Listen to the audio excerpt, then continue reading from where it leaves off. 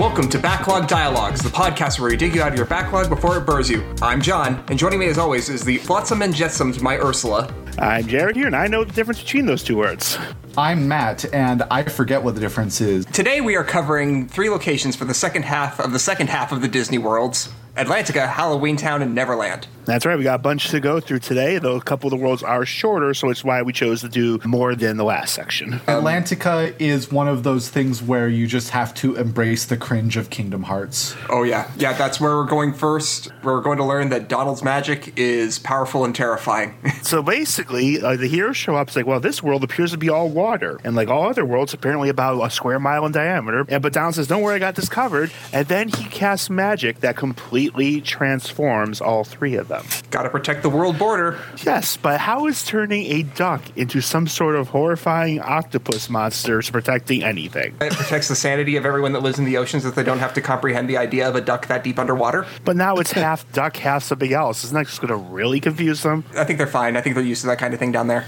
Sora, he turns into a mer person, kind of with a dolphin look to him. Donald turns into one half Donald without a shirt, which is, disturbing, and one half octopus, much like the villain of Little Mermaid. And, Goofy turns into a turtle. A turtle. Well, it's a dog turtle. What are you going to call it? And another thing transforms when we get down in here, too. The controls, they become shit. And the camera was already halfway there. Come on. Oh, yeah, Kingdom Hearts 1's already fighting really hard to figure out how it wants to be a 3D platformer action RPG. And then it adds the worst thing you can add to a 3D game, which is swimming controls. And full 3D motion, don't forget that. Oh, yeah. There's only one game ever that I have thought has had good swimming levels, and that was Mario 64. Mario 64 did a decent job of it. It's way down later in the series, but I actually think Kingdom Hearts 3 swimming controls are amazing. But that is way, way, way away. And we are already getting sick of the first dozen bars of Under the Sea. Oh god, I hate the music so much here. I love Disney music almost unreasonably, but this version of it, which is just playing the first chunk over again, not using any part of the bridge, it's exhausting. Even though it switches into a sort of mixed action theme that just has the marimba go completely out of control, it's just noise after a bit. It's Little Mermaid, so naturally the Disney characters that we're going to run into right away are Ariel, Sebastian, and Flounder. The first thing that our movie characters notice is that we have 3 sea creatures, though at least 2 of them should be breathing oxygen, that absolutely cannot swim. Yep. They claim to be from different waters. The waters apparently have different swimming controls where they're from. Can we have their swimming controls instead? No, their swimming controls is you have to mash buttons, move in any direction. I'm just imagining, all the 3 of them like swimming in circles or swimming up against a wall and like half clipping through it while going along the side of it, that sort of thing. They offer to give you a swimming lesson. You have to chase Flounder around, as I recall. It gets you used to the idea of, okay, I think I can swim in this. And then it throws you into battles and you realize, oh no, I can't swim in this at all. Because basically you can kind of move in the 4 cardinal directions, but you have a different button to ascend and to descend. So you're completely shifting your grip at times, and you can't really control your motion in more than one direction at a time. So when there's enemies that are kind of flying around you, good luck. Yeah, I think what I always end up doing is I just lock onto an enemy and use that as my swimming direction. I almost never try and worry about my ascension or descension if I'm in battle. Yeah, it makes sense. So the second that you're done with the playing, suddenly a whole bunch of Heartless rock up. And you got some crazy designs because, you're underwater. They have to be their own specific types. Yeah, what do we got for down here? There's 4 different ones to mention. First of all, you got your screwdiver. They're like divers, only for some reason they give themselves little torpedo heads. What are the name of the big jellyfish guys? Well, there's a small one's called Sea Neons, a big one called Sheltering Zone. Or is it the other way around? Sheltering Zone sounds like it would be the big ones. So the funny thing is, if you look at it carefully, it kind of looks like a heartless head that stuffed itself up inside a jellyfish from below. Yep. Then you got, for some reason, you got Search Ghosts, although they don't really fit the setting. They're just literally kind of ghosty guys with glowing eyes that are searching for you. Mm-hmm. And finally, you got the big old aqua tanks, which are just big chompy fish that are basically tanks. Yeah, they usually come flying in, carried by a few of the divers. They will, launch it at you, because it's sort of like a big torpedo type thing as well. Basically, they're guaranteed to completely mess up your orientation there. Because if you walk onto it, it goes flying off, and then, oh no, my camera's all over the place. Yeah. The thing is, Atlantica's not really a chaos map, the term we keep using, because you kind of know where everything is, but it's divided into these pretty big three-dimensional zones, so you kind of get lost in the space instead. And there's also this really annoying cave that has a flowing current. You have to enter in from certain points if you want to get to a different place, and much of the traversal is figuring out which door gets you where. And not just getting swept out, which basically just turns you around the whole loop. At the very least, there's some pretty readily recognizable landmarks around Atlantica, so it's not that bad. The bigger problem is not you're getting turned around and not knowing where you are. It's just like after a battle, you have to reorient yourself in this really big space and figure out where you were going. Yeah, it also doesn't feel all that cramped because the skyboxes are nice and far away. It feels like a big and open level. It's just a bit of a pain to navigate sometimes. Yeah. Most of the swimming controls. It's really a shame that one of the most exploratory levels yet, you kind of feel punished for it by just the very basics of the game. It's still got a bit of interesting story to do, though, because this is one of the first times we will encounter a Disney character other than our main cast that seems to know shit. Well, yeah. There's a Little Mermaid. I won't go too long into the story because everyone remembers that one. But, of course, you have the overprotective father and King Triton. Triton being a lesser god in the Greek pantheon. The king of the deep waters. How he's always overprotective. I kind of argue this current version of the world where there's horrifying monsters swarming everywhere, is it really that bad? That he's worried? Yeah, no. It makes perfect sense that he would want Ariel to not go out into the waters all the time just because there's so many Heartless around right now. Add to that, when you go and talk to Triton, who is it that mentions keyholes again? Is it Donald? It's always worth remembering that these characters are not supposed to be talking about, like, we're protecting the world border. Triton's like, I don't know these guys. Sora says, oh, we came from very far away. And Goofy just immediately says, yep, we're looking for the keyhole. Goofy, that's who it was. Yeah, and Triton just stops everything, glares at you, and says, get the fuck out of my house. Triton does not want anything to do with you and your Keyblades. Never heard of it. Go away. Yeah, Triton pretty clearly knows some shit. Probably because he's a king. When you're king, you know these things. Yeah. Yeah, like Monty Python. Because we know at the very least that Mickey knows a lot of shit because Mickey is off doing story stuff completely behind the scenes. So we have to assume Mickey somehow learned about the plot before anyone else. Yep. He went moving before anyone was even fully aware there was problems. Yep. Triton, who at least understands what a keyhole is. Well, at the moment, he's claiming not to. In fact, he gives the worst, I never heard what you're talking about ever, kicks you out of the castle, and then that's it for a moment. Even Sebastian says, keyhole, that sounds interesting after you leave, and he says, shut up, you don't need to know about it. Yep. So, and then he's talking about how they know Ursula's causing shit. It's either he knows what's going on, or at the very least, he knows that strange people showing up and lying about what they are and talking about clearly mystical stuff is trouble. Yeah. I mean, they don't have doors down there. Yep. So you eventually find Ariel at her grotto because she is upset that her dad is mean. She, her grotto is always one of the famous set pieces from the movie. It's full of all the random detritus she's found from the human world, and where a seagull that bullshits tells her all the wrong things about it. Ariel finds cute things in the trash and brings them home. Oh, wait. That's next series.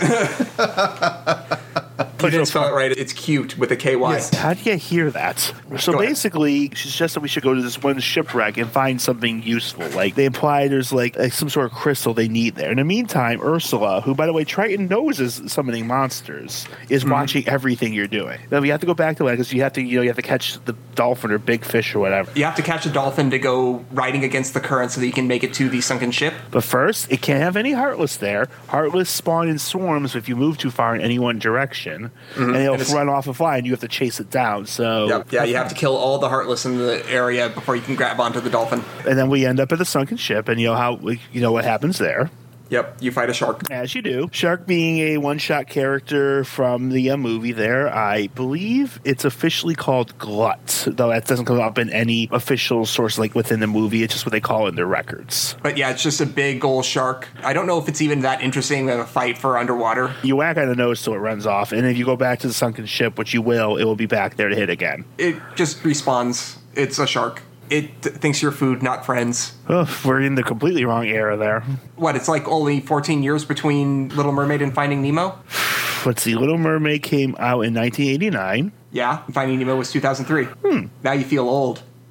Nah, I always feel old, so it doesn't really make me think about it too much. Crumbles into dust.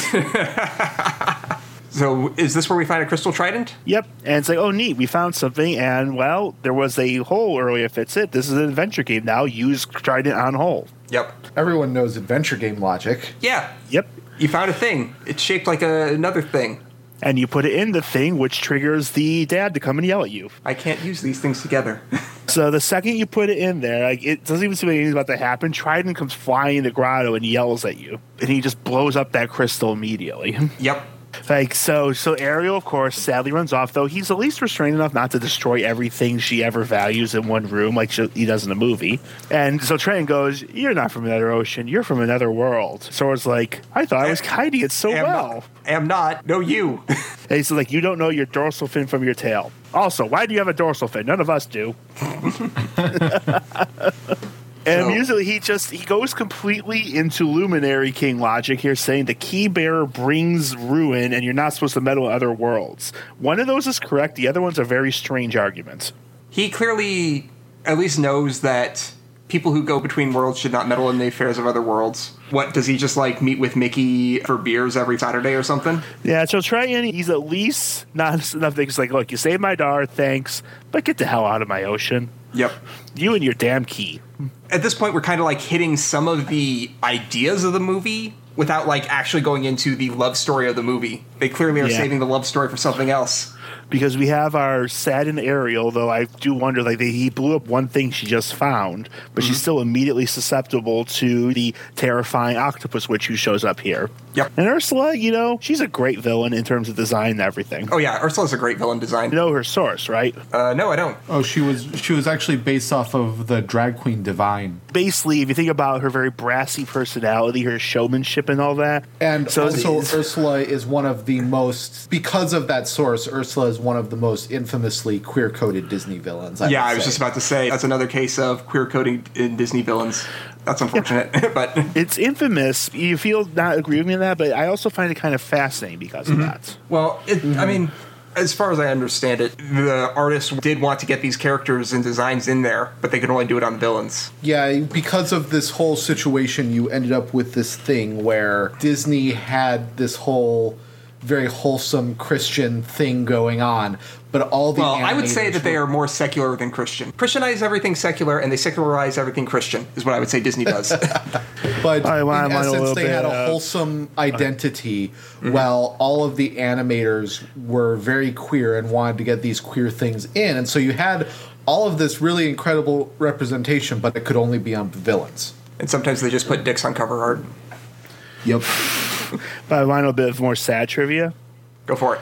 Divine didn't live to see the likeness on film. Died in 1988, a year before, and supposedly friends of the person said that they would have very much liked the depiction and maybe would have even liked to voice the character, been told about it because they quoted as saying, "When I was young, all I wanted to be was a Disney villain once." Nice.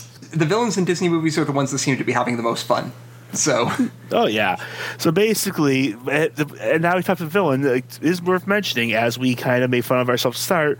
Ursula has a couple of hench eels, Flotsam and Jetsam. They're good mob designs for a boss. I mean, their role there is to be the first tempting devil, saying, "Oh, look, this sad kid. We should take her to this witch." No. The Flotsam and Jetsam were actually probably some of my favorite characters in that movie. I thought they had a cool design, and I also kind of like the kind of like eel persona thing that they had going on. Mm-hmm. In Kiss the Girl, they're just being the assholes wrecking everything to make sure that scene doesn't finish. Yep. But here, rather than being the subtle luring them to Ursula's lair, Ursula gets impatient, just shows up 2 seconds later. She's like, "Yeah," Ursula's like, "You're sad. I'm gonna guess why you're sad. You want to go to other worlds because those other guys came from other worlds, right?" And she says, "What? That's not a thing.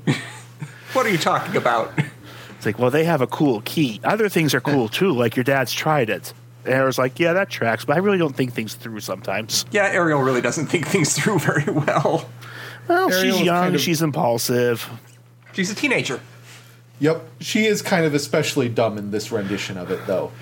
It's unfortunate, but... Well, because they only did about a third of the plot, she doesn't really have any of the motivations that are pushing her to impulsive actions or hitting her flaws. So she's kind of bored and easily annoyed.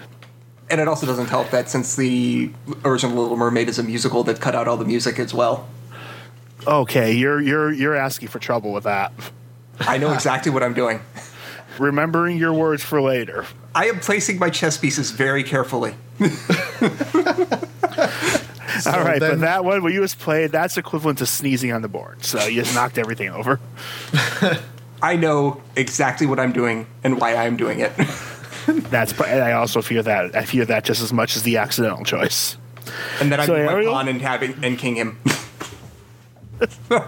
You sunk my Go battleship. fish. Now I am the old maid. We know board games good. Ariel just walks Ursula right into the castle because, like all Kingdom Hearts world, there's an extreme deficiency of NPCs, so there's no one to stop them because everyone else is outside. Yep. So eerie. Who's going to stop him? Sebastian? Little crab dude. He can do it. I believe in Sebastian. Sebastian is strong. There's no other mer people. There's just Sebastian, Ariel, and Flounder and Triton. No one else lives there. There's not even a token guard at the door. Correct. It's kind of something like the worlds are very empty of life other than Heartless, and it gets creepy sometimes. It gets a bit better with later games, but the early ones, yeah, they are very extremely empty, and it feels weird. The empty Coliseum back in Olympus is, even though you can go up into the stands and do stuff, it still feels weird. Yep. Anyway, now you have a whole lot of exploring the world without a lot of story to just get to Ursula's domain. Yeah, because she steals a trident, blasts Triton, he's useless for the rest of the world, and Ariel joins your party, and it's time to start searching. Yep. I don't even recall all that much interesting about the exploration. So you got a few treasure chests. I want to say you get Dolphin Kick. I think you get Dolphin Kick later on, just as you need this to go against the current. Right, and of course, when they said go against current, they said, how can we make the controls worse? How about an uncontrollable, unclear lane dash that's activated by hammering on a button? Mm-hmm. That does. You also can't really steer during. That's totally a good thing to add. And of course they did. So yeah, you travel through different maps, eventually finding your way to Ursula's lair where you have to fight her. So This world's already reached near the end of its story. Yep. Fortunately, Ursula is a little bit annoying, but she is nowhere near as bad as the obviously infamous, at least in my mind, the Jafar fight. Nope. Well, Ursula has two parts, and I'll definitely forgive the first part because I have problems with mostly due to my lack of understanding. What you have to do in the first fight is magic on the cauldron, right? Yeah, Ursula's running in and out. Like her lair is a bit tall. It's like probably about 2 screens worth tall. She's popping in and out of like big coral holes, and you can't hurt her at all. Nothing hits her. And the eels are also chasing you, and all you can do is knock them down for a bit. Yep. They get back up. But she has a cauldron mill, which she pulls effects out of, and you have to start casting magic on it aggressively so it overloads and blasts her. I thought you just had to cast magic on it once, so I was murdering myself in that fight waiting for shit to happen. Nope, you got to do it a lot. And once you knock her out, then you can wail on her, of course. So it's still a fight where you don't get to hit the boss a lot, but at least it's something you're progressing with, not chasing a floating guy around a chamber. I see the pun you did there. What? I'm joking. Who did a pun? I'm joking because I said whale on. Whale on the sea creature. Oh. For once, that was completely accidental. It went right over my head. I said mine too. So finally, when she beat Ursula, well, if you know the movie, you know that she has one last trick up her sleeve. She gets big. Yeah, we're going to be fighting a kaiju octopus now. And this fight is kind of annoying. Really annoying. You're a lot more kind than me. I mean, you go ahead and start describing it. I kind of was running whole on the first one. I'll give my comments. The core of it is she's a lot like Andros in Star Fox in that she has a lot of moves that have her inhale and then spit stuff out. She'll occasionally just cast a bunch of AoE thunder around the arena. And your goal is to get in close and smack her in the face and get away if she starts inhaling. Sometimes the back of the head's better just to avoid the inhaling, but she turns fast. If she starts to inhale, she's going to turn and look at you. The safest place is behind her head, but sometimes she just turns way too fast, so you got to swim out for that. Most of her attacks have like trigger lines on it, so you constantly hear her saying ridiculous stuff like "slippery little morsel," and then she tries to eat you. Yep. But here's my problems with it. First of all, for half the fight, there's not just lightning AoEs; there's tracking lightning chasing you. There's constant lightning spawning above your head. Mm-hmm. To avoid her inhale moves, you have to be dolphin kicking, and I've already talked about how little I like the controls with that. Mm-hmm. And the attacks, especially the inhale attacks, it means if you're in attack range, if you're not paying attention, she just slams on you, and it does real effing damage. Right. This one actually took me a hard time. Between the lightnings and the sudden switch to to bite attacks, it just kept defeating me. I think this fight took me a long time the first time I played on Proud Mode, but on my more recent playthrough, I got it a lot quicker. So, how was your experience? Do you remember, Matt? I remember having a little bit of trouble with it, but I was nowhere near as frustrated with it as Jafar. The difference between this and Jafar is that in this, there is one clear target that is very big and very easy to see. With Jafar, the target is not the big thing. It's the tiny thing that's moving around the arena. You're not being frustrated by miniature bullshit. You're being frustrated by the fight being kind of cheap as fuck. Yeah, big damage is different from small target. And unfortunately, the real problem is you're still fighting those damn controls. So you can get above and below her head range, and you won't really notice that you're closer to her, and then you're wasting time repositioning. Since it's hard to run away when you're targeting her. At least I found it. So I had to de-target her to run. But eventually you will win. Just keep at it, perseverance. And when you do, you've beaten another Disney villain, which means you get another Ansem report. Ansem report number 3. The shadows that crawl beneath the castle. Are they people who have lost their hearts, or incarnations of darkness, or something entirely beyond my imagination? All my knowledge has provided no answer. One thing I am sure of is that they are entirely devoid of emotion. Perhaps further studies will unlock the mysteries of the heart. Fortunately, there is no shortage of test samples. They are multiplying underground even as I write this report. They still need a name.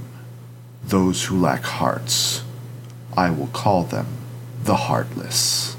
That's weird. You know, considering they basically are hearts. Yeah, like, so what do we think about this little tidbit of information? I still want to know how these reports are helping them control the Heartless. I don't know if the reports are helping them control the Heartless. I think the reports are more just... Well, that's what Leon thought.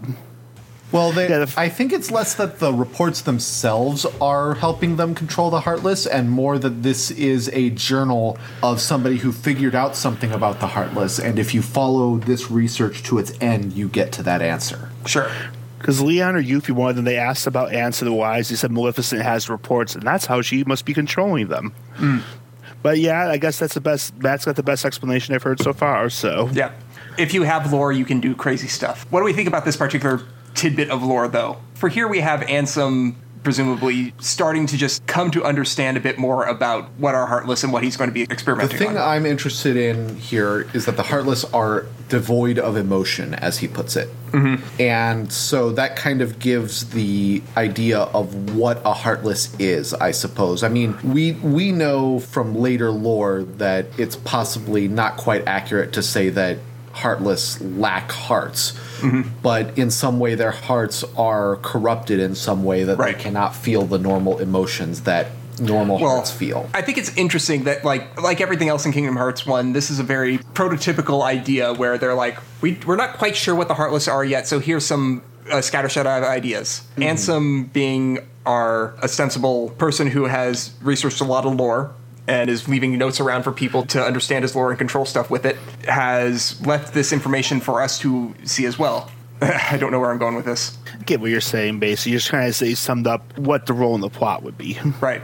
Like, yeah, I think this report's whole goal is to make the player go, oh, hey, there's something going on here in the world. It's making me wonder a bit more about where the Heartless came from. And maybe this Ansem guy is responsible for why they're all gone? Well, don't we get the idea from Leon and Yuffie that Ansem was their leader at some point, or is that a later thing?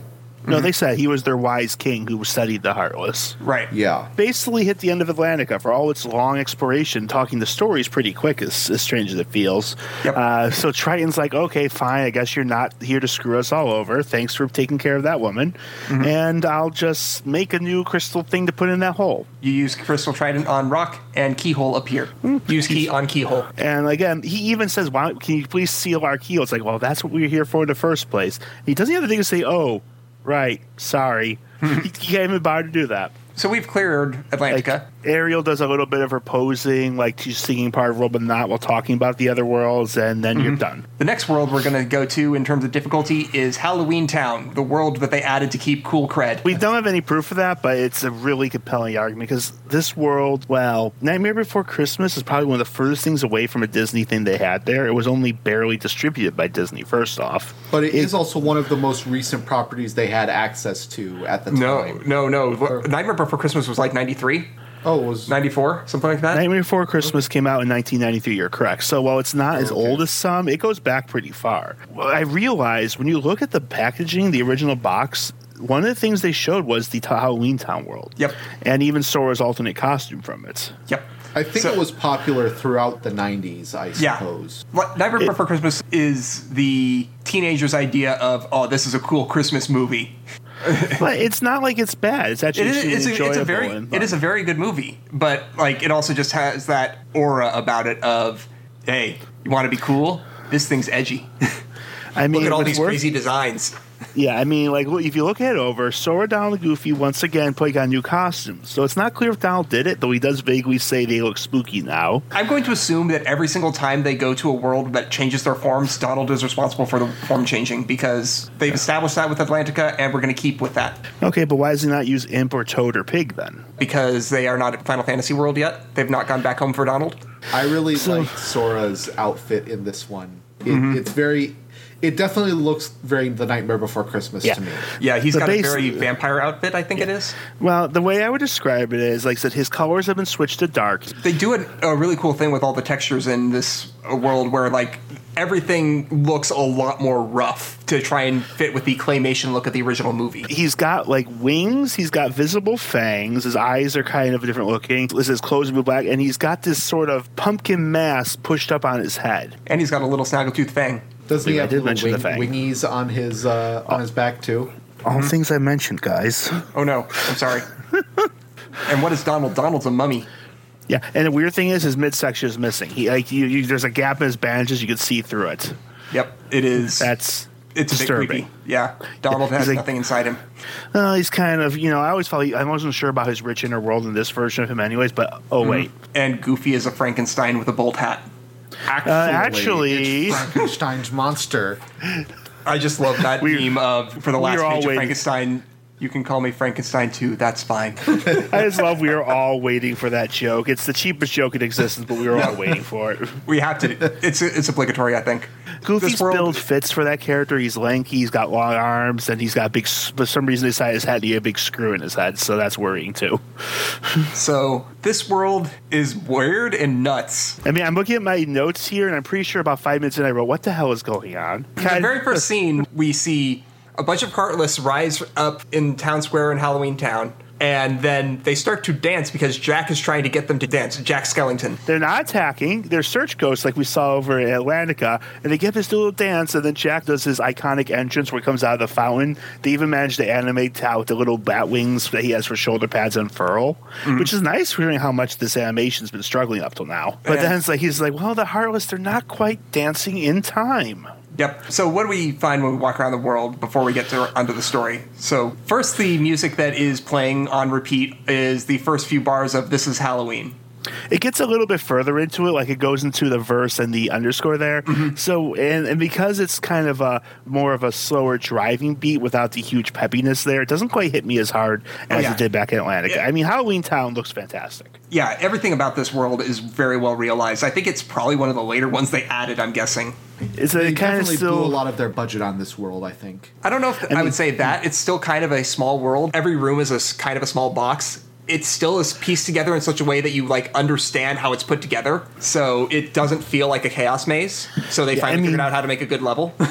And the number of things they managed to put in that just are so iconic. The Night Before Christmas is full of iconic imagery. The town is very distinct. So the next place we're going to be going is Dr. Finkelstein's lab, and while it is a bit sparse, it's still very much there. You got Moonlight Hill, that curly hill everyone remembers from both the box art and the movie itself. It looks great, and it even uncurls like that. And you got Oogie Boogie's mansion, and while it looks great, well, we'll get there. Yeah. We go to Finkelstein's lab. And Jack's like, oh, hi, who are you guys? Jack instantly befriends us because Jack is just a super cheerful guy who just wants to scare everyone the best way he can. Oh, yeah. Yeah. I just really like Jack Skellington as a character simply because he's so earnest about what he does. He's not mean about it or anything like that, even though he's technically, trying to scare everybody because he's Halloween. He's just, it's all about having good fun for him. And while in the movie he succumbs to some pretty severe ennui about it, it's only that it's hurt his enthusiasm rather than that he's angry or spiteful. He just he's internally hurting, not like hurting others. Well, he's burned out on what he's been doing for a while, and he wants to freshen things up. Funny thing is here, while it doesn't hit that here, you almost can feel that. I mean, we start this, you come in, the Heartless aren't doing a dance, Jack comes up, the mayor's being his hype man, Jack runs off to see the doctor, and we chase after him, because what else are we going to do here? Yep. I mean, we have made a new friend, let's go talk to him. And so Jack and Finkelstein are trying to make a heart so that they control the Heartless, because Jack has decided that the Heartless need a heart. I'm just laughing about this whole situation now because we just got this funny hint about Ansem trying to research the Heartless, and now all of a sudden Jack is trying to solve the metaphysics of the Kingdom Hearts setting from first principles. Yep, it's great. And Jack loves the scientific method. He borrowed it from Finkelstein that he learned about, but he absolutely took to it like a duck to water. Unfortunately, what they think a heart needs, they have a idea of what composes a heart, and then the actual ingredients that they choose to represent that are completely off the wall. Oh, it's great. Like I said, walked into this guy's lab. Everything that happens here on is because on a whim, Jack and the doctor's like, oh, maybe these guys called Heartless need a heart. Let's make a heart. And the first is we need a container with a lock. Finkelstein is wheelchair wheels over. He's got this weird heart-shaped box that pulses and it has a big padlock on it. Well, we don't have a key. It's like, you own this thing, but you don't have the key for it. That's great. Whatever. And Sora's like, I bet this is going to work. And because it's going to work, we want to fight Heartless. Isn't that great? I want to see him dance. Mm-hmm. Sora is basically, every time Sora goes into this world, he completely reverts to being a little kid. It's great. Jack Skellington's enthusiasm and earnestness is infectious, I think. Oh, yeah. And it certainly doesn't hurt that you do have the original speaking voice, not singing voice, that's Danny Elfman, the speaking voice, Chris Sarandon being Jack. So, good. Since it's such a iconic performance with that high, friendly voice that can go spooky, so you got the guy who knows what he's doing there. So you just run up there and unlock. He's like, hey, guy I never met, thanks for helping. So you should be part of Halloween. Because everybody should be part of Halloween, right? Yeah. So let's go with the easy bake recipe for a heart. Pulse. A frog. Emotion. Terror specifically. Let's put down a spider. Fear. He just scratches a pane of glass because that's clearly something there. Hope and despair. Snakes. Sure, with twin snakes. White and black snake, I believe, but I'm not sure. Basically, Ouroboros of each other. And the last thing that they realize it needs is memory. They try setting it up, and the Heartless they have strapped to a table and doing God knows what. So gets up for a second and just falls over. Now we need memory, and the only one who has memory is Sally. I forget exactly what Sally is. Finkelstein's assistant, right? And also implied his creation. Like, she's like a stitched together doll, and he very much indicated that he, in the movie, and is being kind of abusive about it, that he created her. Not so fun fact, in the earlier version of the story, Finkelstein was going to be under Oogie Boogie's skin because he was not happy with Sally becoming more independent. Ugh. Yeah, I'm kind of glad they changed from that version. Yeah. I mean, he even says, I don't know why about her creating her when she's not there right now, and he's like, oh, we'll go find her. And Sora's just really enjoying all this weirdness. But, however, something bad has happened. I can only assume it's because they were messing around with the heart, but now the heart was just kind of sitting around thinking they should dance. They're just kicking shit now. Oh, yeah. All the Heartless are out of control. So we've done good. Good work. Excellent. Now we can fight. More experience points. Jack is another one of those party members that's actually quite good, but unfortunately in this game we still just keep the main three because they're the best. It's a pain to set up their stat. You have to select all their abilities at once. Opposed to characters, you could equip the abilities. Like, I don't know if we covered that. Like, all sorts of different abilities can be equipped or unequipped. Like things that are modifiers, types of attacks. And every time you get a side character like Ariel or Aladdin or Jack or some of the others there, it's going to be 3 to 5 minutes of prowling through the menu. They always have them automatically set up, though. Yeah, but you have to pick through and see what they have. I mean, as bad as they always have enough skill points to just use them. But I almost never use the guest characters myself, anyways. Even though they do kind of have like little special abilities in them. It's really not until Kingdom Hearts 2 that I use guest characters at all. But I don't like using that either. So I don't like limiting the forms. Once you get Master Form or Final Form, it doesn't matter. But also, you can also change out your party members mid-fight anyway. We'll get into all the gameplay polish stuff that Kingdom Hearts 2 does when we get to Kingdom Hearts 2, because I love Kingdom Hearts 2. So after getting lost in the town square repeatedly, I have a hard time tracking what building goes where, but that's mostly on me, and running into the guillotine a few times, you end up in the graveyard. Yeah, the town square is a little annoying. It's got some simple, fun platforming. Yeah, and in the graveyard, you find Sally. Well, first you find Zero. Oh, yes. You do meet Zero in Kingdom Hearts 1. I forgot about that. He pops up, says, have you seen Sally? And he points, because you turn around, and there she is. Jack's saying, well, we need your memory. And Sally, consistently being the only intelligent person, presumably because she has memory, the only person who can recognize patterns, saying, I feel like what we're messing with, not a good thing. Unfortunately. Unfortunately, Jack, for all his smarts, is just as impulsive as little kid Sora. Mm-hmm. As we leave the scene lingers in the graveyard because out pop... More Heartless? Lock, stock, and barrel. Oh. Shocked. As the movie described, Halloween's best trick-or-treaters, so they apparently just a small group of thugs. Mm-hmm. I do kind of like Lock, Stock, and Barrel as mooks. By the way, it's shock, not stock. I know that's the old phrase, but they switched it out. Oh, sorry, it's Lock, Shock, and Barrels. So they realize, they're making a heart. Let's tell Oogie Boogie. Mm-hmm. Which I believe, which I'm half convinced that would be their answer. It's like, he's making sandwiches for everyone. Let's tell Oogie Boogie. He likes sandwiches. Oogie Boogie is one of the dumber villains. Now, when you say dumber, do you mean like he's a ridiculous concept? No, as in I think he is one of the more incompetent villains of the game. That's very fair. And once again, I think almost everyone in this, they get the right voice, because Ken Page, the singer of Oogie Boogie, is the voice of that, is the same guy there. Mm-hmm.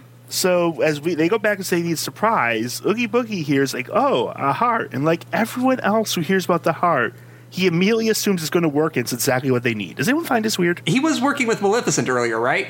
He was in the scene, and he appears in 2 of them, but here he says he needs something to control the Heartless. I guess? Let's play a game. It's called Why Could This Be Real? Option A. Oogie Boogie is not able to control the Heartless because Maleficent took one look at this bag of bugs and said, no. Why did I hire you? This is the worst decision I've made. Option B. Oogie Boogie is functionally illiterate and can't read what was given to him. That sounds reasonable. Option C. Oogie Boogie was invited there if trained wrong as a joke. The Limpwo. I think it's Wimplo.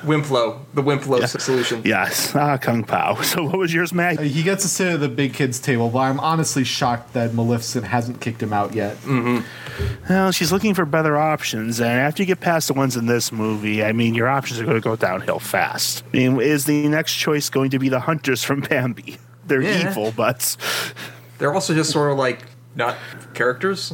This is true. Perhaps she can go... I mean, I guess no one wants to hang out with Gaston, so they don't even think about him. Yeah, no one wants to hang out with Gaston. Gaston's a jerk. No one ruins parties like Gaston.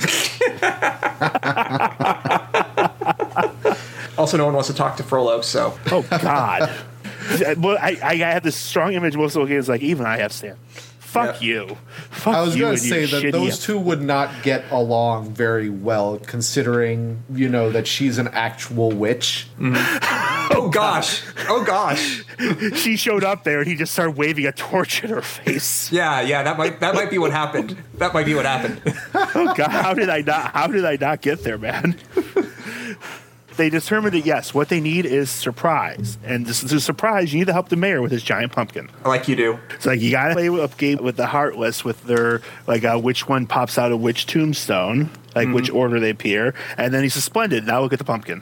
Mm-hmm. By the way, this might be a good time. We really haven't talked about Halloween Town's Heartless yet, and they got some pretty crazy designs here. They got gargoyles, right? Yeah, I mean, let's start with the Search Ghost, which I still don't understand why they're in Atlantica. They were there first. Weren't they also in Monstro? Monstro had a bit of everything. I think you go back there, more things appear. You also, as you said, they had the gargoyles, which are very literal. They kind of have the build of soldiers, but they're lanky and they have those wings. Mm-hmm. And then you also got the White Knights. Mm-hmm. The mummy. WIGHC. They're kind of built like Skellington with super long limbs. Only they're bendier, so they're lower in the ground to him, and they're a bit spidery almost in the way they run. The White Knights are some of my favorite Heartless designs. I love them. Now we're going to get into a little bit of wacky antics, because you get the Jack in the Box, which is surprise. Naturally. As soon as you put it in the heart, before anything can happen, before you can see if this hypothesis worked, the 3 little jackasses show up. Yeah. They knock an old man out of his wheelchair and start playing keep away with the heart. So you beat up children. Or is that later? You beat up the children later once you get to Oogie Boogie's mansion. To be fair, the children have it coming. Ooh. You want a voice clip of that out there for yourself? Oof. Okay, so I decided I had to. Good news, we have a tagline that we can put with the ads. Oh, no. Alternately, the title if we want to really hurt ourselves. Let's just fight through the graveyards to get to Oogie Boogie's mansion, please. Zero takes you to Moonlight Hill, which unfurls just like the movie to get you over a relatively small fence so you can jump 10 feet in the air. Yeah, there's no reason why you shouldn't just be able to jump the fence, especially if you have high jump by now, so... They're in a walking bathtub. It's distinct to the movie, but it's not that fast. Fair. But you can't catch them. Mm-hmm. So how do you like Oogie's Manor as a set piece? I like the idea of it better than the execution. I don't like getting over at levels. Well, it's of the sort where the idea is it's one of those spiraling towers where you're fighting your way around and around. The knockback from creatures is too high, so it's very easy to get flung off the side. Once you finally work your way through all the gargoyles, the white knights, the ghosts, everything trying to kill you, it's time to beat up the children. Yep. We're doubling down on this, aren't we? Go right ahead. You do you. So, fighting a Stormer 3, there's really nothing knowable except they have surprising damage output from time to time. I don't even remember them being that I actually got beaten by them once. Explain this. And you're playing on normal. Yeah, I think it was a lucky shot. Are you upgrading your armor? Kinda. Are you upgrading your armor? Are you using the game systems? Because I'm trying to. I played it on proud mode and I don't think I died. I still think it was bad luck. Like I got caught in something. That's quite possible. Kingdom Hearts is very bad about that. You might have been stun locked or something. Yeah. Or might not have had MP when you needed it. Mm-hmm. My notes are mostly focused on the fact that the more we mess around with things, the worse everything's getting. So what are we doing?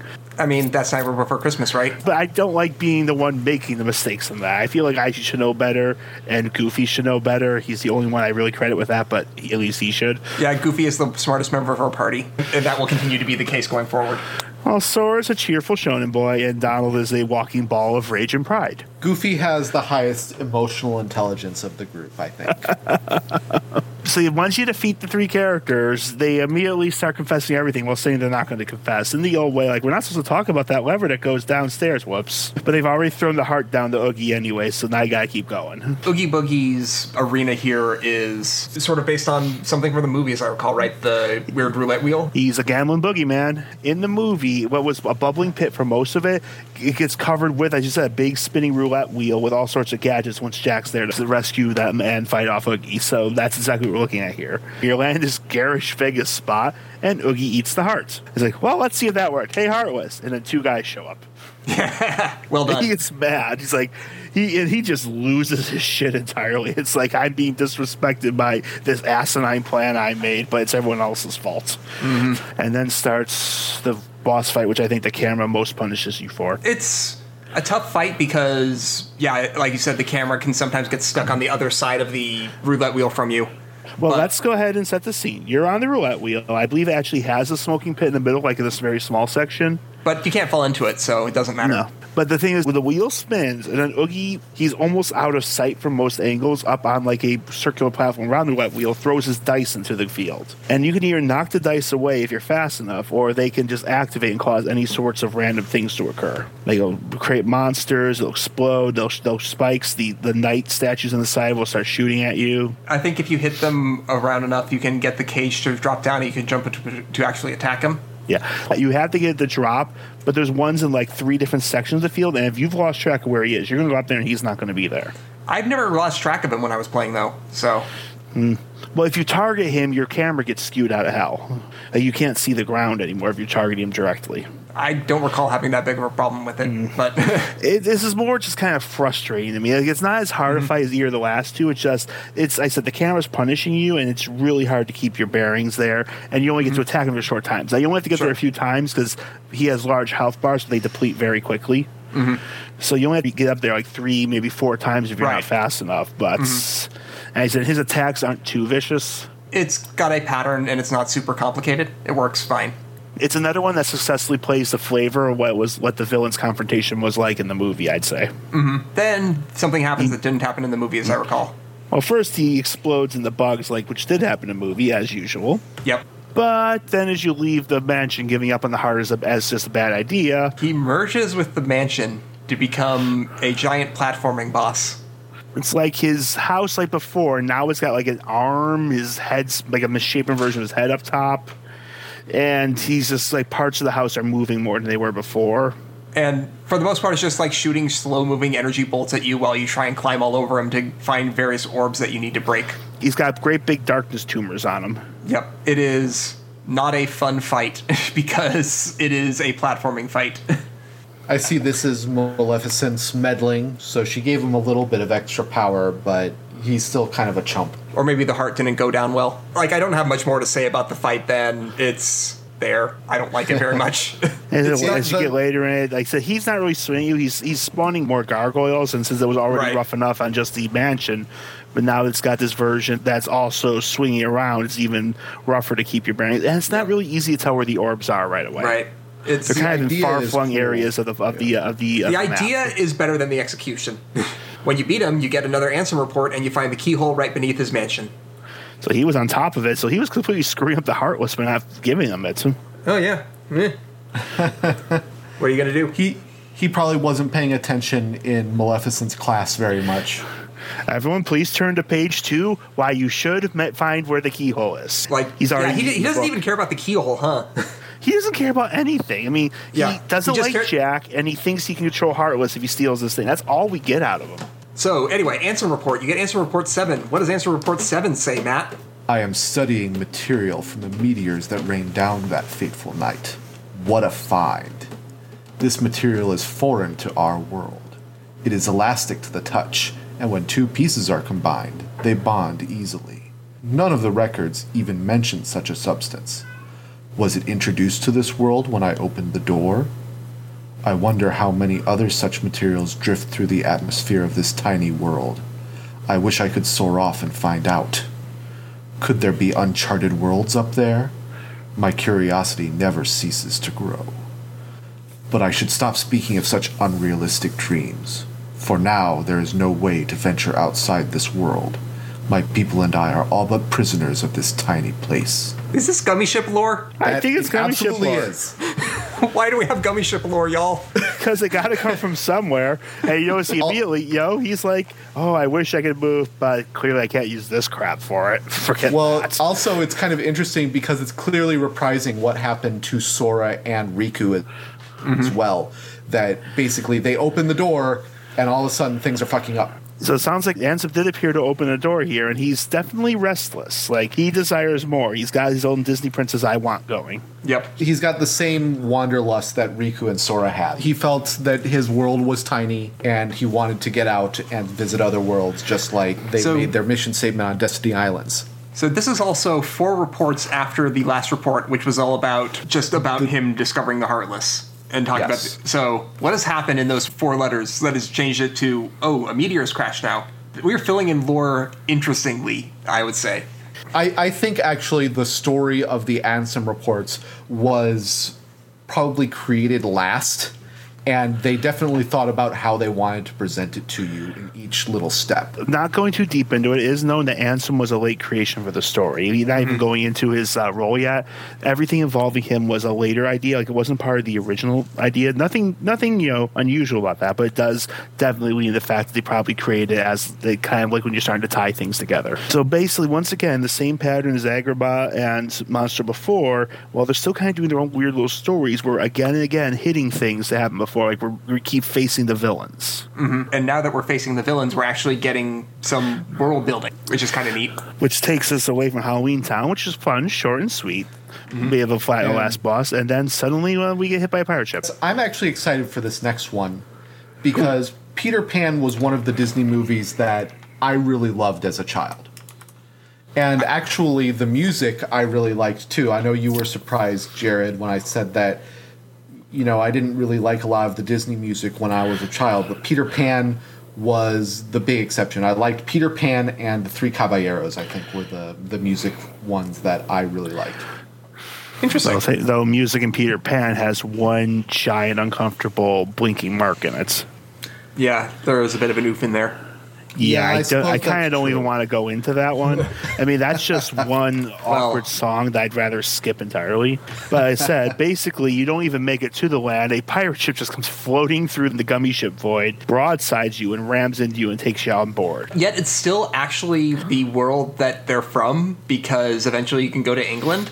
Yes, so the real world is part of the Kingdom Hearts universe. Well, I mean, right? we know that already. Like, there's other places that have, like, real-world analogs that we will go to. I mean, Tarzan had English people. Yeah, but it's like it's a different England is the thing. The many Englands. The many Englands. Like, I was a little bit disappointed by Neverland or just Hook's boat. Yep. In this particular incarnation of Kingdom Hearts. Well, of course, we're taking on Hook's ship by Hook's men, so the first person we see is Riku. Sora wants to know where Donald and Goofy are, and Riku takes it as an insult. You know, the guys that were in the ship you just smashed into, maybe it's fair wondering how they are. But he's like, no, you should be paying more attention to the comatose girl here. And It's Kyrie. Yay! She's unconscious. Boo! Well, Riku's talking. It's like, you were goofing about with Goofy, and I finally found her. And then you try to go to her, and Hook's like, nope, I would at least pretend to be in charge here. Yep. Hook does not want people pulling rank on his ship. And here's where things get really fun. Like, Sora's like, Riku, why are you siding with the Heartless? Riku, the Heartless obey me now, Sora. Now I have nothing to fear, Sora. You're stupid.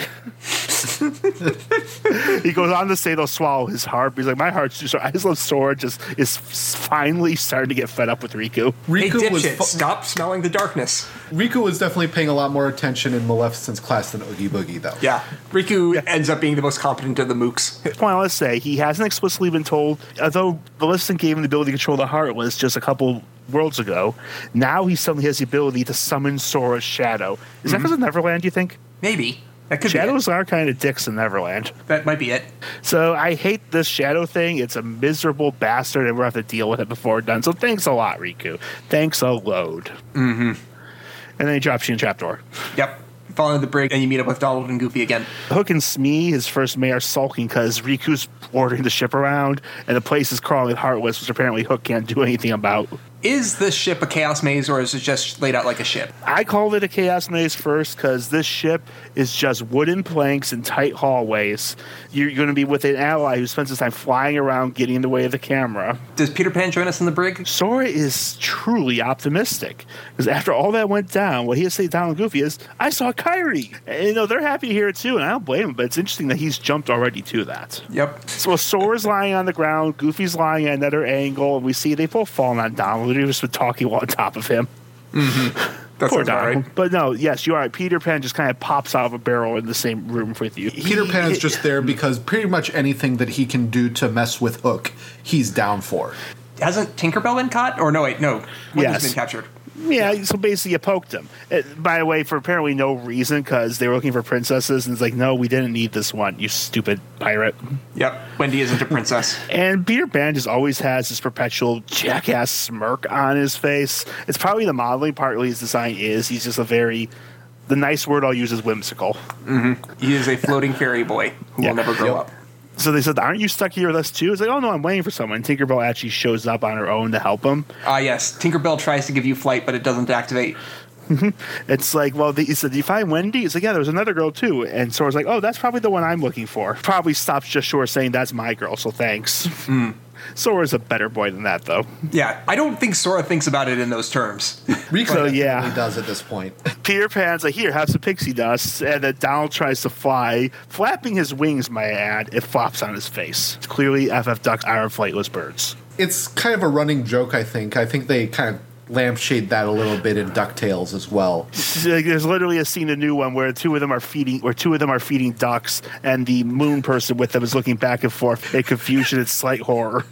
Yep, it's great. So Heartless here, you got some air version of the missile divers, like the screwdivers. You got air pirates as well, and pirate pirates. They look a lot like bandits, only they're recolored. Yep. And you got battleships, big flying ships. Yes, those show up on the deck, and you can kind of break them in pieces. And they're cool design, but they're kind of frustrating in their own way.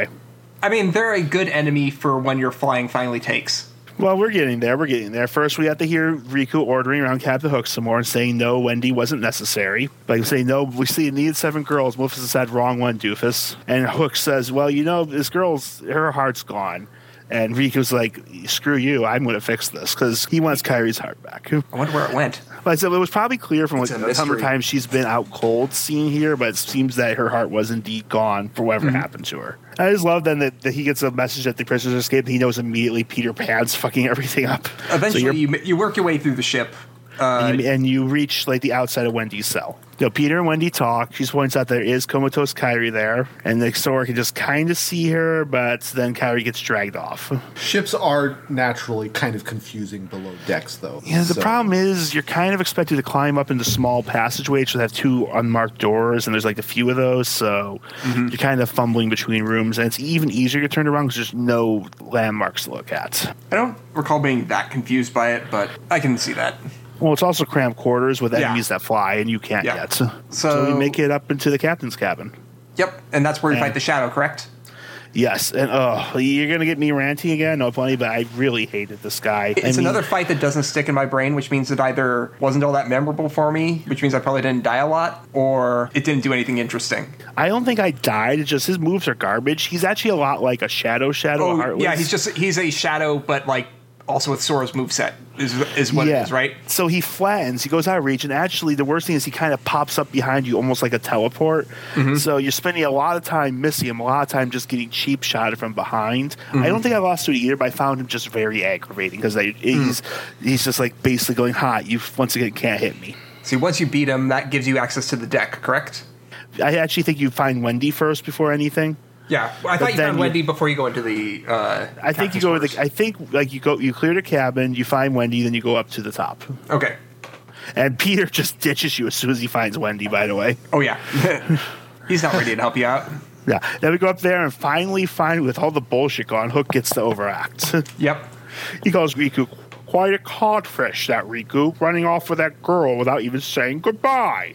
I am not doing good Hook, am I? That was a better Hook than I expected. Fair enough. I really like Hook as a villain, just in general from the movie. I mean, there's a lot of fun versions. I mean, I like Hook, where it's, I want to say Dustin Hoffman. Hook, the Robin Williams movie. Yes, I know the movie you're talking about. I just have not seen it in a very long time, and I don't remember It is any Dustin actors. Hoffman, and he is, once again, my favorite phrase is acting so hard he's leaving teeth in the set. And this version, is just good. He's just this weird, hammy guy with a nasal voice. But he tells you something important. He says how Riku ran off. It's like, where'd he go? To the ruins of Hollow Bastion, where Maleficent resides. Wait, that's not a Disney place. It's not a Disney place at all. Saying the name Hollow Bastion is probably the first time that you'd be like, oh wait, there's been places that aren't Disney worlds. We're reaching a new phase. We might be reaching a new phase. Oh boy. Are we getting towards the end game? Anyway, Hook tries to make you walk the plank. By having Tinkerbell and a lantern, and Sora's a good boy. He's not going to risk even a fairy that's been mocking him and laughing at Donald. So Sora walks the plank. And then we do the cool scene from the movie where Sora starts to fly right after walking off. Well, the crocodile shows up. Peter tells him he can fly. Sora jumps off, and then he just flies in the last seconds. And then for some reason, Peter Pan starts doing his voice mimicry thing to fuck with Hook. Is that you, Smeed? You finish him off? Aye, Captain. They walked the plank. Every last one of them. Then they fight. And so Hook is going to be your first fight that you do with flying controls, and flying controls way better than swimming, and I don't know how they did that. I think it's the momentum. Weird. The momentum is probably it. Like, flight momentum is you basically stop like you're walking. Swimming was slippery and had things like the dolphin kick and run. Flying, you move around really quickly. You move around really shut quick. it off. You can land. And shut it you can off, land, shut it off. But like when I'm in an area that I can fly, I'm almost always flying because you can do your air combos without having to jump. It feels really good. It's surprising. And Hook's a pretty fun fight. He's got Battleship Heartless bombarding area. You can fly him and handle him or dodge him. And you're kind of sword fighting him. And, he's facing you head on, and that's appreciated. He doesn't have any gimmicks other than just being a battle. I don't know if it's a fight that I thought was all that hard, but it was a fight that's a lot of fun because you're flying, and flying is fun, despite the fact that it's controls similarly to swimming, which was not fun. Which tells me that maybe swimming would have been better if they stopped thinking about water physics for a bit. Maybe. Yeah, I definitely think you're right that the specific thing that's bad about swimming controls is having to kick to move. It's funny. I just want to throw out one more thing, by the way. I have absolutely no memory of the music in Neverland. There's not much to it, is there? There's not much to it. I feel like it's just sort of like a little oboe playing with a creaking boat ship sound. More or less. So you fight Hook. He gets chased off by the crocodile in comical fashion, just like the movie. And you get another Ansem report. Ansem report number 9. Simply astonishing. Today, I had a guest from another world. He is a king, and his vessel is built of the material that composed the meteors. He called the pieces gummy blocks. It seemed that my opening the door has opened a path to interworld travel. We talked for countless hours, but one story in particular caught my interest. That of a key called the Keyblade. The Keyblade is said to hold phenomenal power. One legend says that its wielder saved the world, while another says that he wrought chaos and ruin upon it. I must know what this Keyblade is. A key opens doors. It must be connected to the door I have opened. Can I just say it's strange at no point he said, by the way, it was a giant talking mouse. It could be a different king. Okay, maybe it was a bearded mer guy, and that's why he's worried about it. But Yeah. come on. King Triton's gummy ship gets places. It was full of water for probably some Mickey. reason. It was probably Mickey. And some, he doesn't worry about the small details like talking mice or ships made out of candy. So he hears about the Keyblade, and that instantly piques his interest. I opened a door, those open doors, we have so much in common. Well, and also just because, power, you say? Yep. We do have a little bit of hint of that the Keyblade can either be a good thing or a bad thing. It's simply Right. a tool.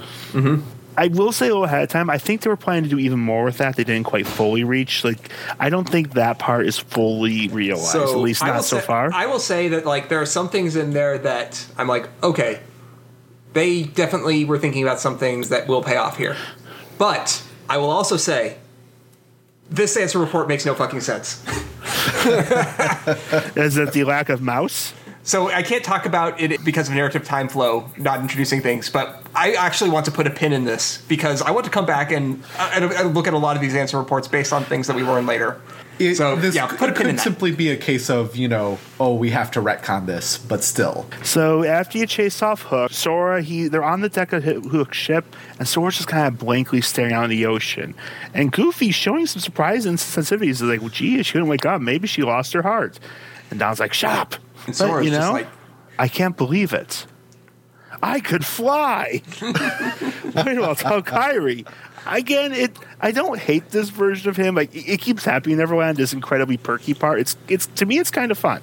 Mm-hmm. It's fun that he's positive in this weird way. Because you see when he's actually in conflict, he's serious. It's just like his own thoughts always just go to happiness. yeah, he is able to transform negative thoughts into positivity.